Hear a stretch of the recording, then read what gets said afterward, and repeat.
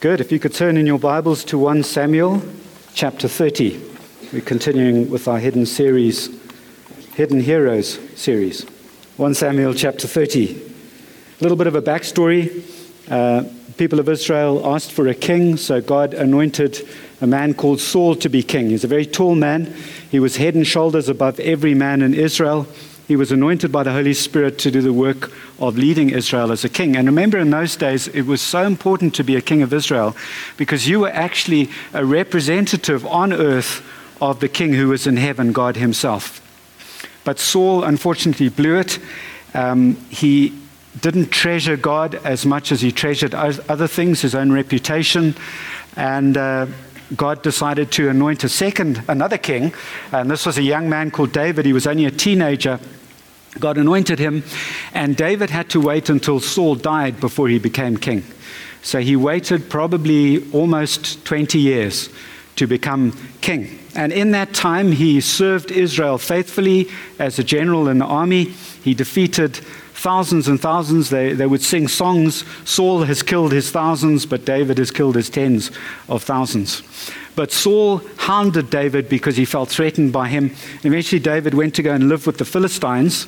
And there was an occasion when the Philistines were at war with Israel. And so David decided to join the Philistine army with his men. He had 600 men. And on the way to marching towards Israel, the Philistine commanders looked around and they said, "What are these Hebrews doing here? What are these Israelites doing here? They'll turn on us in the middle of the battle and start killing us. Send them home." And so David had been away from home for 3 days, and we enter the story now at chapter 30. David and his men reached Ziklag on the third day.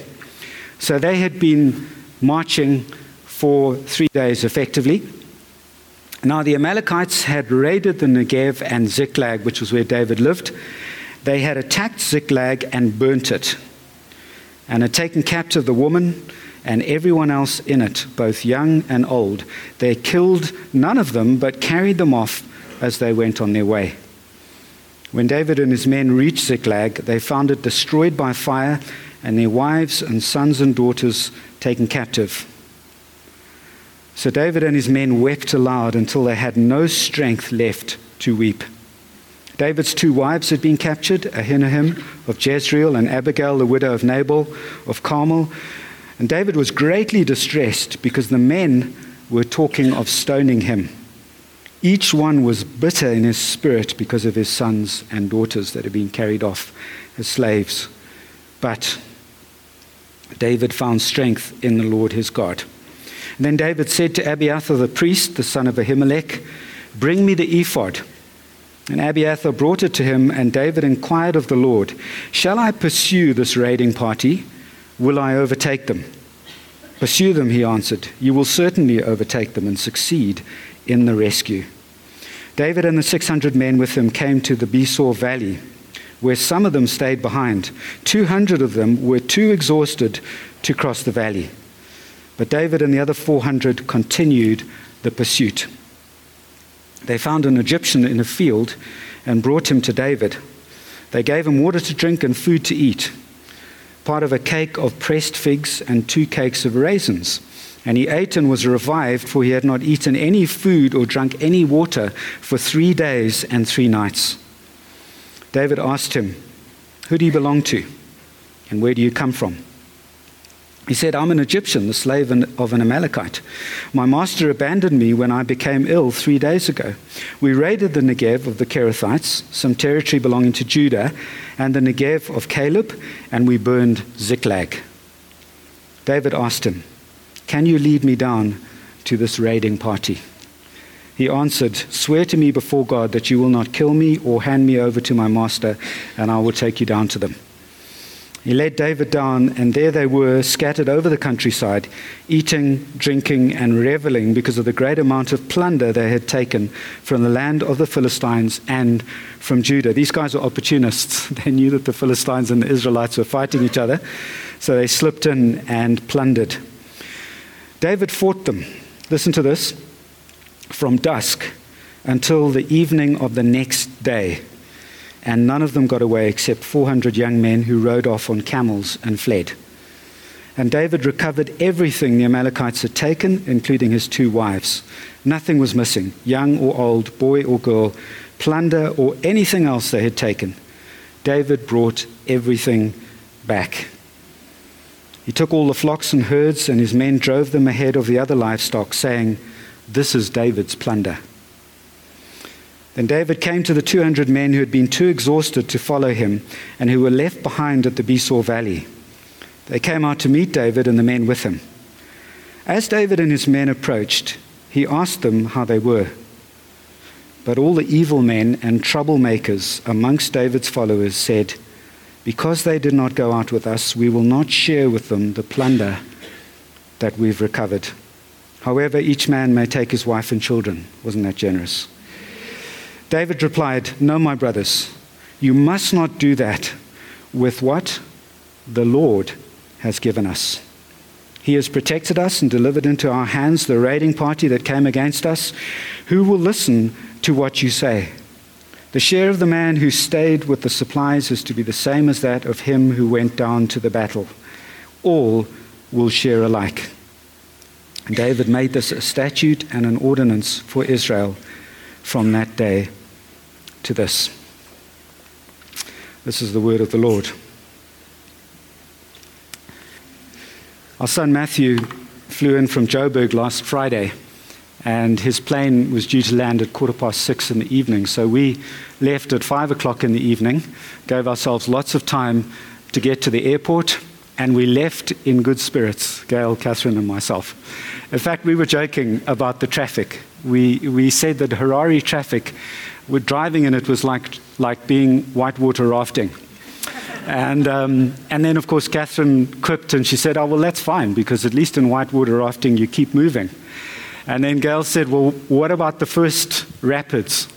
And, of course, we were approaching the intersection of 2nd Street and Churchill, and we got through the first rapids. And then we continued down Churchill. And Gail said, "What about the Borrowdale Rapid?" And we got through the Borrowdale Rapid. And we were trucking. We got through, what's the next one? Glenara Rapid. We got through the Samora Machel Rapids. We got through the Matari Road Rapids. And we were just bombing along Glenara, and we came to Kabora Bassa. A traffic dam. Not a traffic jam, a traffic dam. And Glenara Avenue was dammed up as only a Harare road can be dammed up. You know all of those extra lanes that don't exist? Those were all dammed up. Do you know that little reserve on the inside of the yellow line? That was dammed up. Even the cycle paths were dammed up with traffic. And I can assure you that we were no longer whitewater rafting. We were becalmed in a traffic jam. But I can also assure you that we were anything but calm.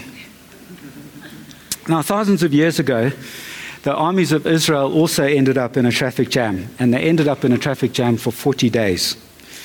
They were camped on this hill, facing the armies of Philistine across the valley of Elah.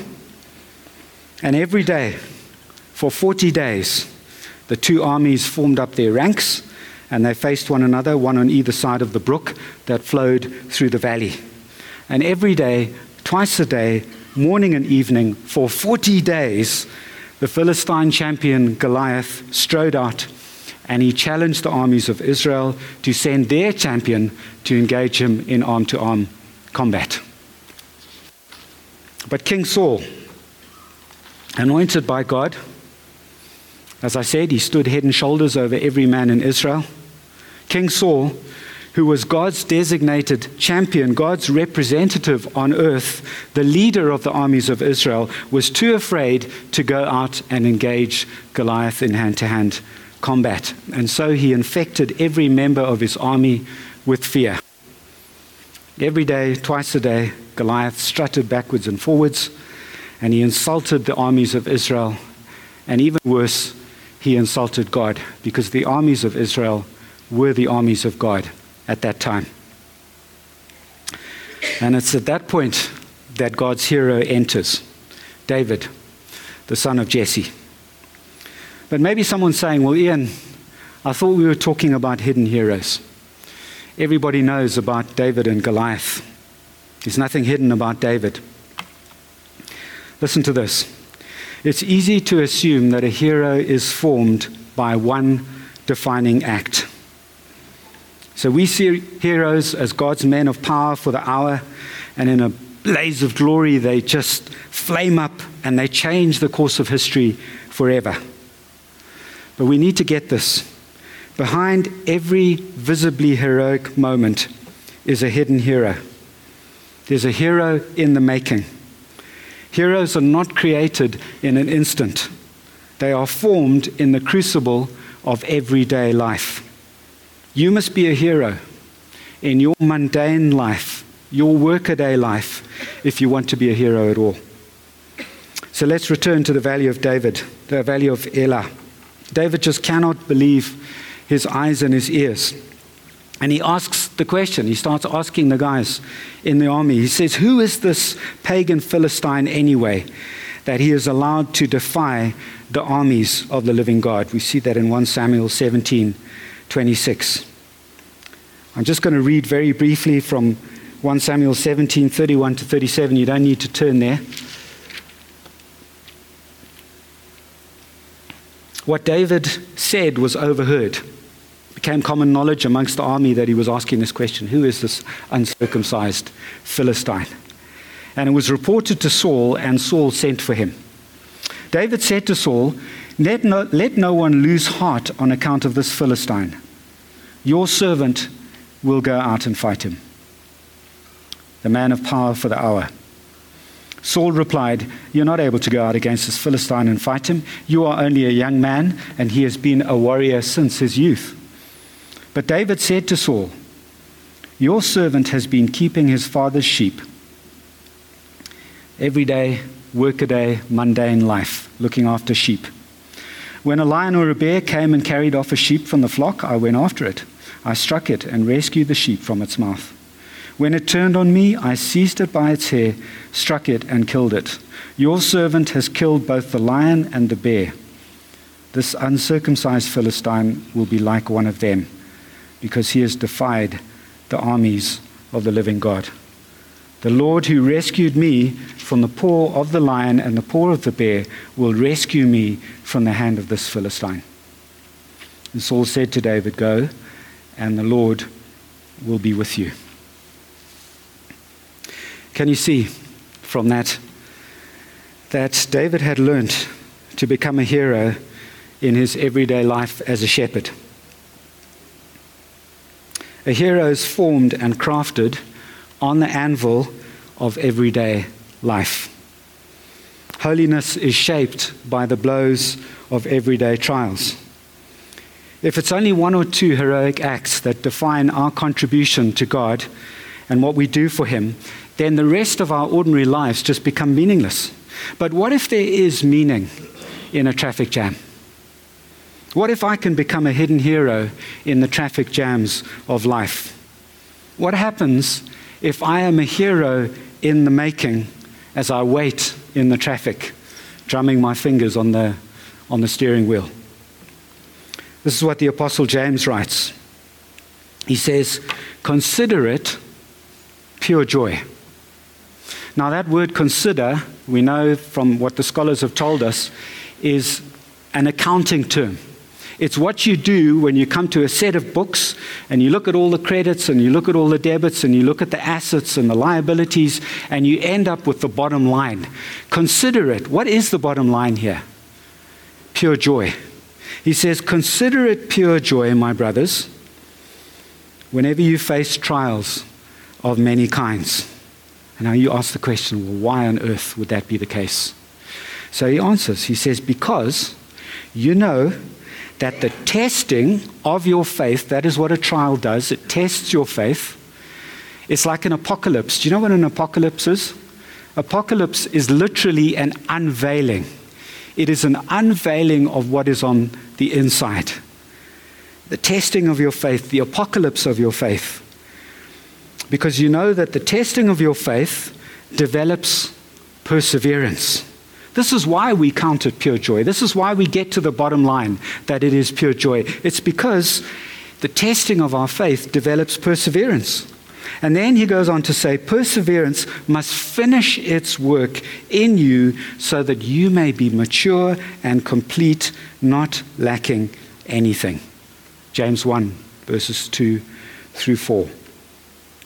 I know it's hard to hear this, but God has designed your ordinary life in order to complete you.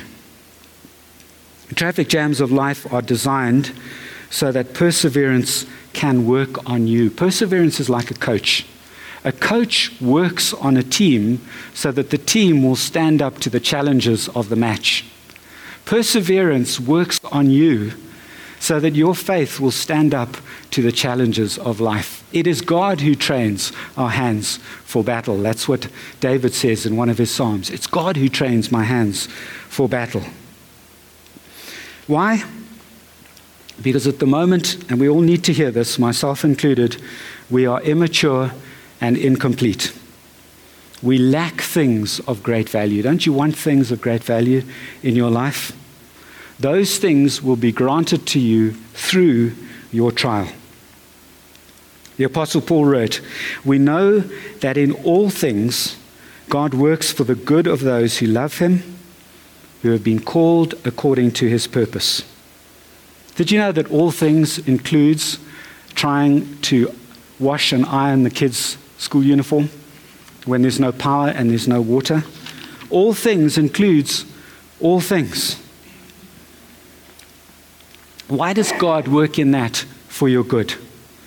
Well, it's because he's called you for a purpose. If you look at the next verse, it says, those God foreknew, he predestined.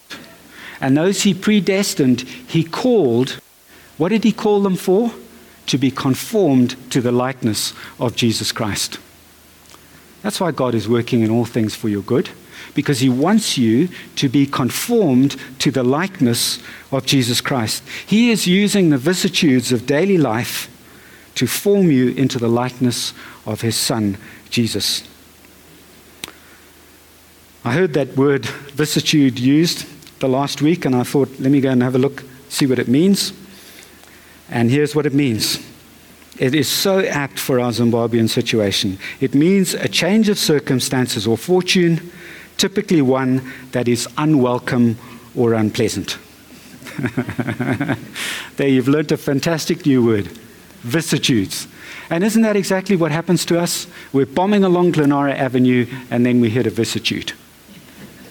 Change of circumstances, a change of fortune. It's unwelcome, it's unpleasant, it's a traffic jam, it's a power cut, it's a petrol queue, it's getting to the tank and finding that they've just run out. These vicissitudes, now we need to hear this, these vicissitudes can become holy moments. Do you know what a holy moment is? A holy moment is a moment that has been set apart for God to do what he wants to do. That's what makes it holy. So these vicissitudes can become holy moments, moments that are set apart for God to work on you, for perseverance to do its training on you. These moments can be holy because they can be set apart as moments of worship, as pathways to worship, if you like, as you seek to honor God right when it's the last thing that you want to do. These are moments when you can be formed as a hidden hero. You're not doing it in front of a big audience. It's not like you're stepping out as David did in front of the entire armies of Israel to take on a 3-meter high giant. No, he was formed to be that hero in all the hidden moments when nobody else was there. When he had to go and chase the lions away that were coming to eat his sheep. Holy moments. But someone says, well, maybe Ian, you need to give us some helpful practical steps to hero formation, especially in traffic jams. Well, fortunately, the Bible gives us an insight into how David dealt with vicissitudes. And though the events that we read about earlier, the affair of Ziklag, although they are momentous events, they show us, they reveal to us how David dealt with vicissitudes, whether big or small. They show us his instinctive reaction, which he had been trained to have through all of those other smaller incidents in his life. So this trial was by no means the greatest trial, but it was significant, because in this account we catch a glimpse of how David had been formed as a hero through the experiences of everyday life. His response to this crisis was instinctual because he had been trained as a hidden hero. And David had learned to do 4 things. We'll go through them. First thing that he did, he processed his emotions. Just have a look there in verse 4.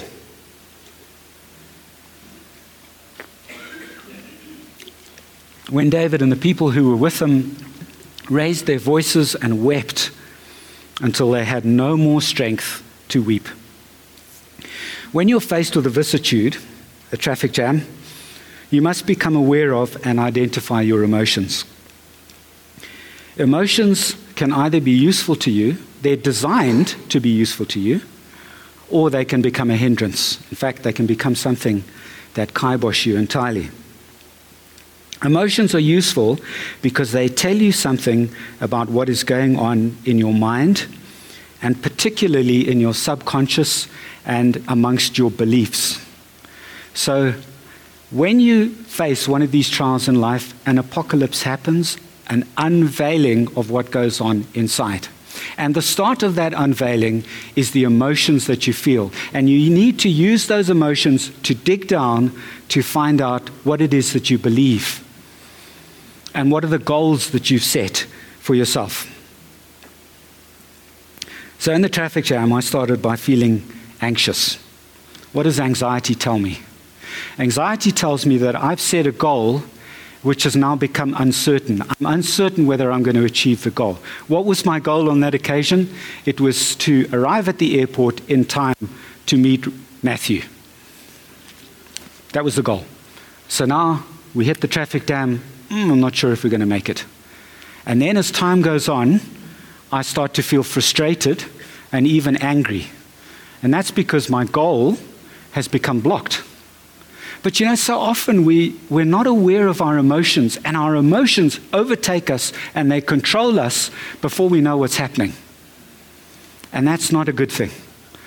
So a blocked goal means it will normally result in anger and frustration. And then as time went on and it became clear that we probably weren't going to make it, I began to experience something that was pretty close to despair. Despair and depression and hopelessness is when we've set a goal that has now just become completely unreachable. I want a safe and comfortable life in Zimbabwe. Going to be depressed if you set that goal. That's all I can say. I'll tell you that for free. It's jolly useful. David was feeling the same emotions as his men. However, and this is of great significance, notice the but at the start of the last sentence in verse 6. Can you see it there? It said, David was greatly distressed because the men were talking of stoning him. Each one was bitter in his spirit because of his sons and daughters. But David found strength in the Lord, his God. So can you see that what the writer is doing there is he is contrasting the response of the men and the response of David. They both responded differently. The men gave in to their anger and they wanted to stone David. They started apportioning blame in all the wrong places. And that's exactly what I wanted to do in the traffic. I wanted to start lashing out at the people I thought were contributing to this problem. And you can imagine who that was. I just wish I had a Sherman tank or something. But what did David do? Let's move on to the next step. He became aware of his emotions. He processed them. And I would imagine that he was doing something like what I was talking about here. And then it says he strengthened himself in the Lord his God. Do you see that? But David found strength in the Lord his God. That's what differentiated him from his men. Instead of giving into his emotions, he strengthened himself in the Lord his God. And that's what we need to be like as hidden heroes. Now, I'm not sure exactly how David did this, and I think that we all need to learn different ways of how to strengthen ourselves in the Lord.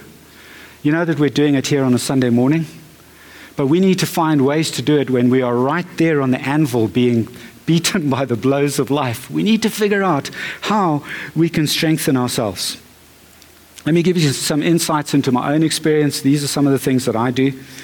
My instinctive response in that traffic jam was to command the traffic to separate like the Red Sea. I mean, if I'd had a staff, I would have just gone, in the name of Jesus, you know. And isn't that what we do? Just in that instant, we're just getting God on board as a servant to fulfill our plans and desires. Just sort it out, God. You know, this is my plan. This is what I'm going to do. Separate in the name of Jesus. That's almost akin to blasphemy, isn't it? So that's using the Lord's name in vain. But to be honest, you know, if I was to do that, it would be me getting God to serve my plans. And so instead, what we've got to do is we've just got to say, Father God, I need help. In whatever form it takes, that's what I do. Just say, Lord, I need help. I know I've got my plans. I'd love you to separate the traffic, but I need help irrespective. So please, and then I begin to dig. Remember I said that emotions help me to uncover my goals and my beliefs? And you know, you can't start doing this until you've settled your emotions down a little bit. Because when the adrenaline is pumping, you're not going to be doing these things. But as you start to settle down, I set up this sort of conversation with the Lord in my mind. And I'll say, Lord, I'm feeling anxious and I'm feeling frustrated. And then he says, well, what's the goal that you've set? I said, well, I want to arrive on time to wave to Matthew as he queues up in immigration, you know, from that little balcony, so that I can wave to him. I love embarrassing my son in that way. And so God says, well, okay, just a little question. How much control do you have over achieving that goal? Not much.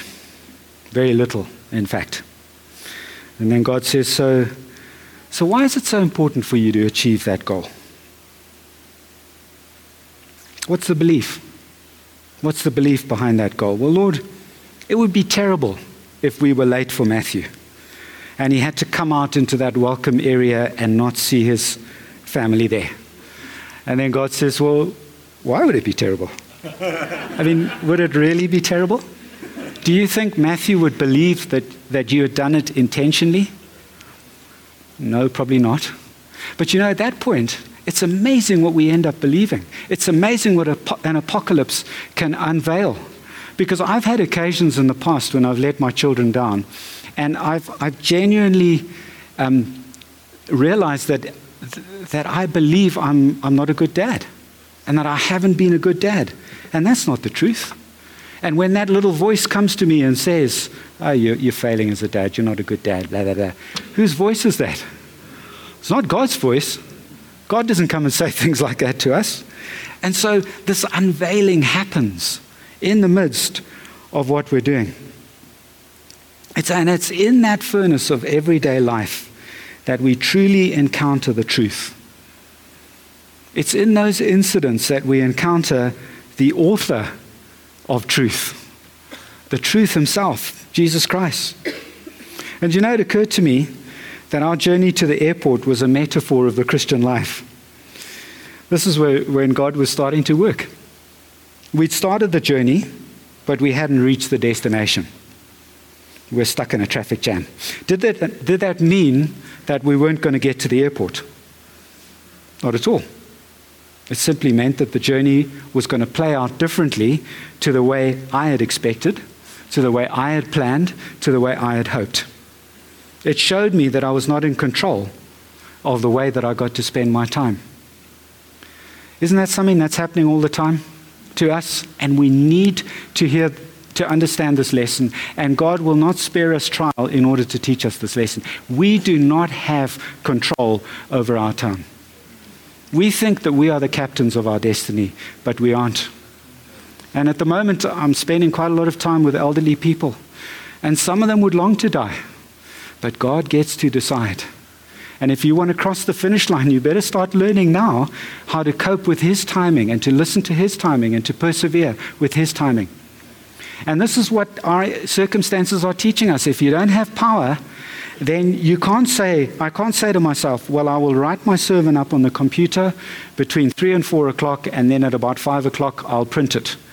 If I've got power, I think that I'm in charge of my time and that I can dictate and do those things.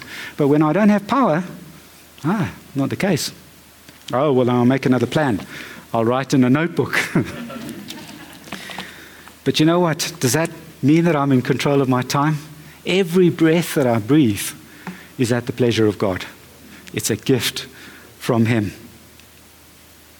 We think about these things, and it strengthens us in our time of need. We need to learn patience. We need to learn perseverance. We don't learn it when we're bombing down Borrowdale Road at 80 k's an hour. We learn it when we get to the traffic lights at Churchill. That's when our faith is forged. The Apostle Peter wrote, "Trials have come, so that the proven genuineness of your faith." You see that bit? Proven genuineness. Our faith is proven as genuine when the unveiling happens in the trial.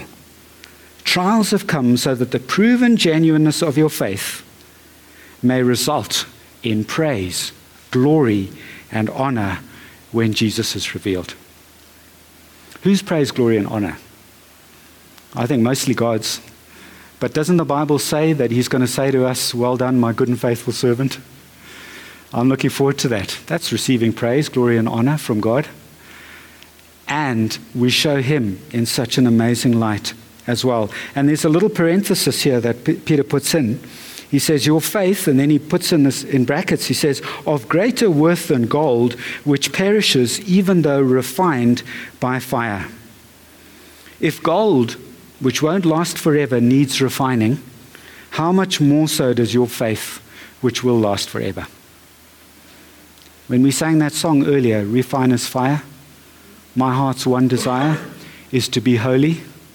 That purification doesn't happen while we're singing that song. That's us in strengthening ourselves in the Lord for when we get out there into the traffic, when He really does start refining us. Do we really have a desire to be holy? We're all on this journey to heaven. Traffic jams, listen to this, folks. Traffic jams do not have the final say. God does. He is sovereign over traffic jams. We've started on our journey, and the traffic jam is not the destination. The airport is the destination, and God will make sure that we get there. What did Paul say in regard to this? He said, "And I am sure of this, that He who began a good work in you will bring it to completion at the day of Jesus Christ." Encourage yourself in the Lord. When you wake up fearful at 3 o'clock in the morning, or when you feel totally overwhelmed, because there are just so many small details that used to be easy to deal with, but now they aren't. Just stop and say to yourself, "And I am sure of this, that He who began a good work in me is faithful to complete it on the day of Jesus Christ." What's going to happen on the day of Jesus Christ? Praise, glory, and honor to God. Well done, my good and faithful servant. Now let me just say this. When we hit those roadblocks in life, it is counterintuitive to do what David did, to process your emotions, to strengthen yourself in the Lord. Let's be honest, mostly we behave like David's men, don't we? We skip these steps and we immediately start the third step, which is to inquire of the Lord. But if we do that, we will not be in a position to hear His voice, because our emotions and our false beliefs and our own goals are going to be clogging the lines of communication. That's why we need to go through the work of processing our emotions, strengthening ourselves in the Lord. David had learned how to do that, and so must we. If you want to be a hero in the making, you must train yourself daily to process your emotions and to strengthen yourself in the Lord. You may need to do that right in the middle of the trial, right in the traffic jam, or you may have to put life on hold. And let me tell you that everything within inside of you will be saying, it is impossible to put life on hold for the moment. I can't do it. But you must, even if it's for 5 minutes. Just to take that time to process your emotions, to strengthen yourself in the Lord, to set the scene so that you can inquire of God. I realized on Wednesday morning that I had to do that. I was right in the middle of exercising with Barry. And I just said, Barry, look, I'm just going to go and walk around the field a few times. And it took 15 minutes. It was wonderful. It was a wonderful experience. It took a bit of work. It took a bit of time.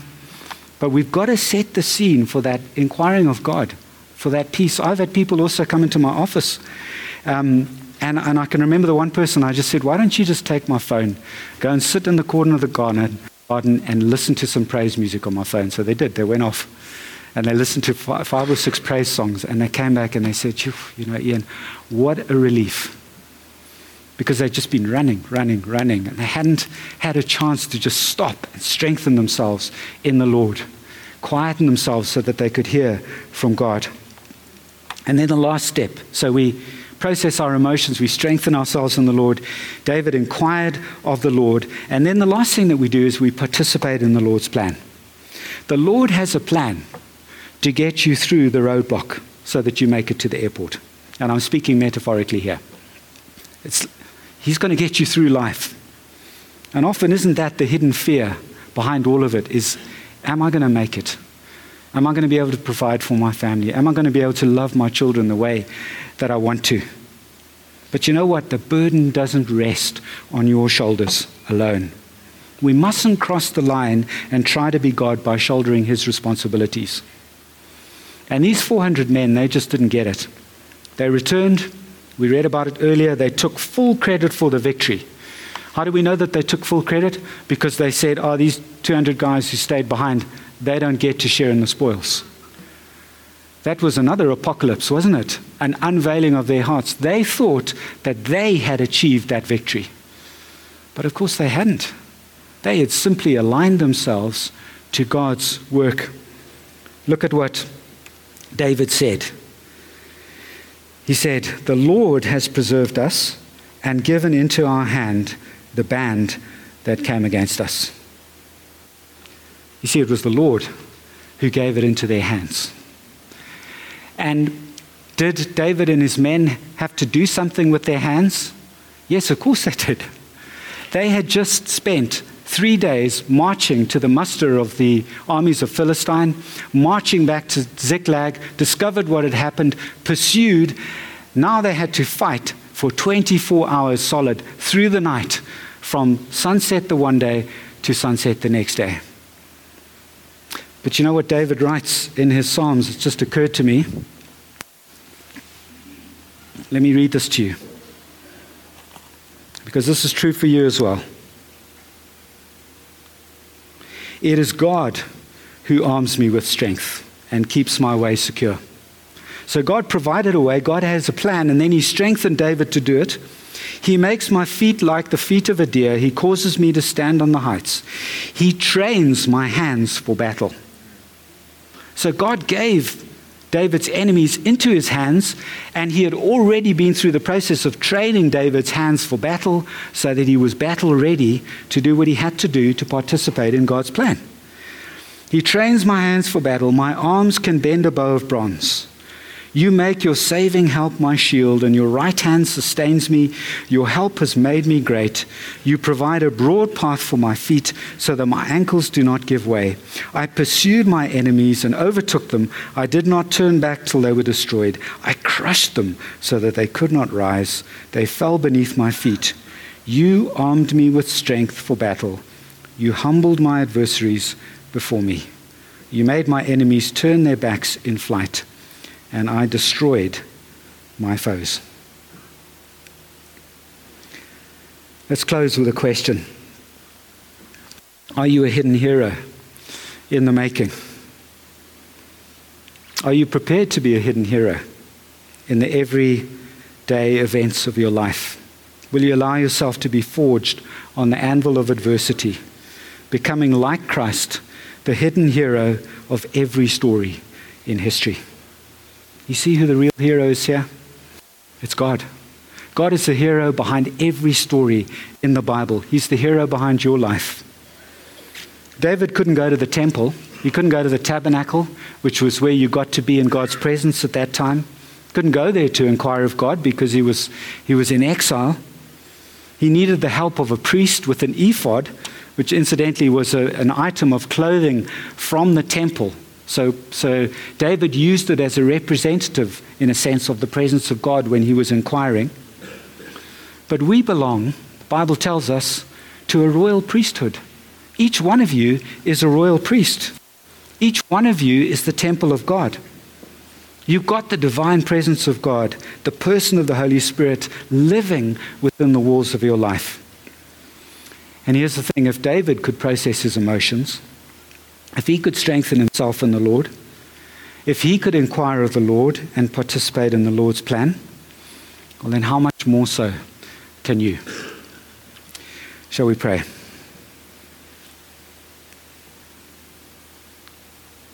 Father God, we thank you that our ordinary lives, our daily events can form us as hidden heroes. And we do. We want to be hidden heroes. We want to be hidden heroes who are formed in the likeness of the ultimate hero, the Lord Jesus Christ himself, the hero behind every story in the Bible. We want to be changed. And Father God, I know that every person here finds themselves in a different place. We certainly all need to be encouraged and strengthened in you. And so we invite you, Holy Spirit, please come as our advocate, our Parakletos, the one who stands beside us, who is on our side. Holy Spirit, the one who argues our case so that we believe the truth, who defeats our foes. Please come and assist every person here in whatever trial it is that they're facing. And be the refiner's fire, because our heart's desire is to be holy, sanctified, set apart for you and for your plans and purposes in the everyday activities of life. We know that every moment can count for you. It's not just the momentous turning points. It's even when we are sitting in the traffic or trying to sort out diesel for a generator. Whatever it is, Father, we want every moment of our life to be set apart as holy for you. And we ask these things in Jesus' name. Amen.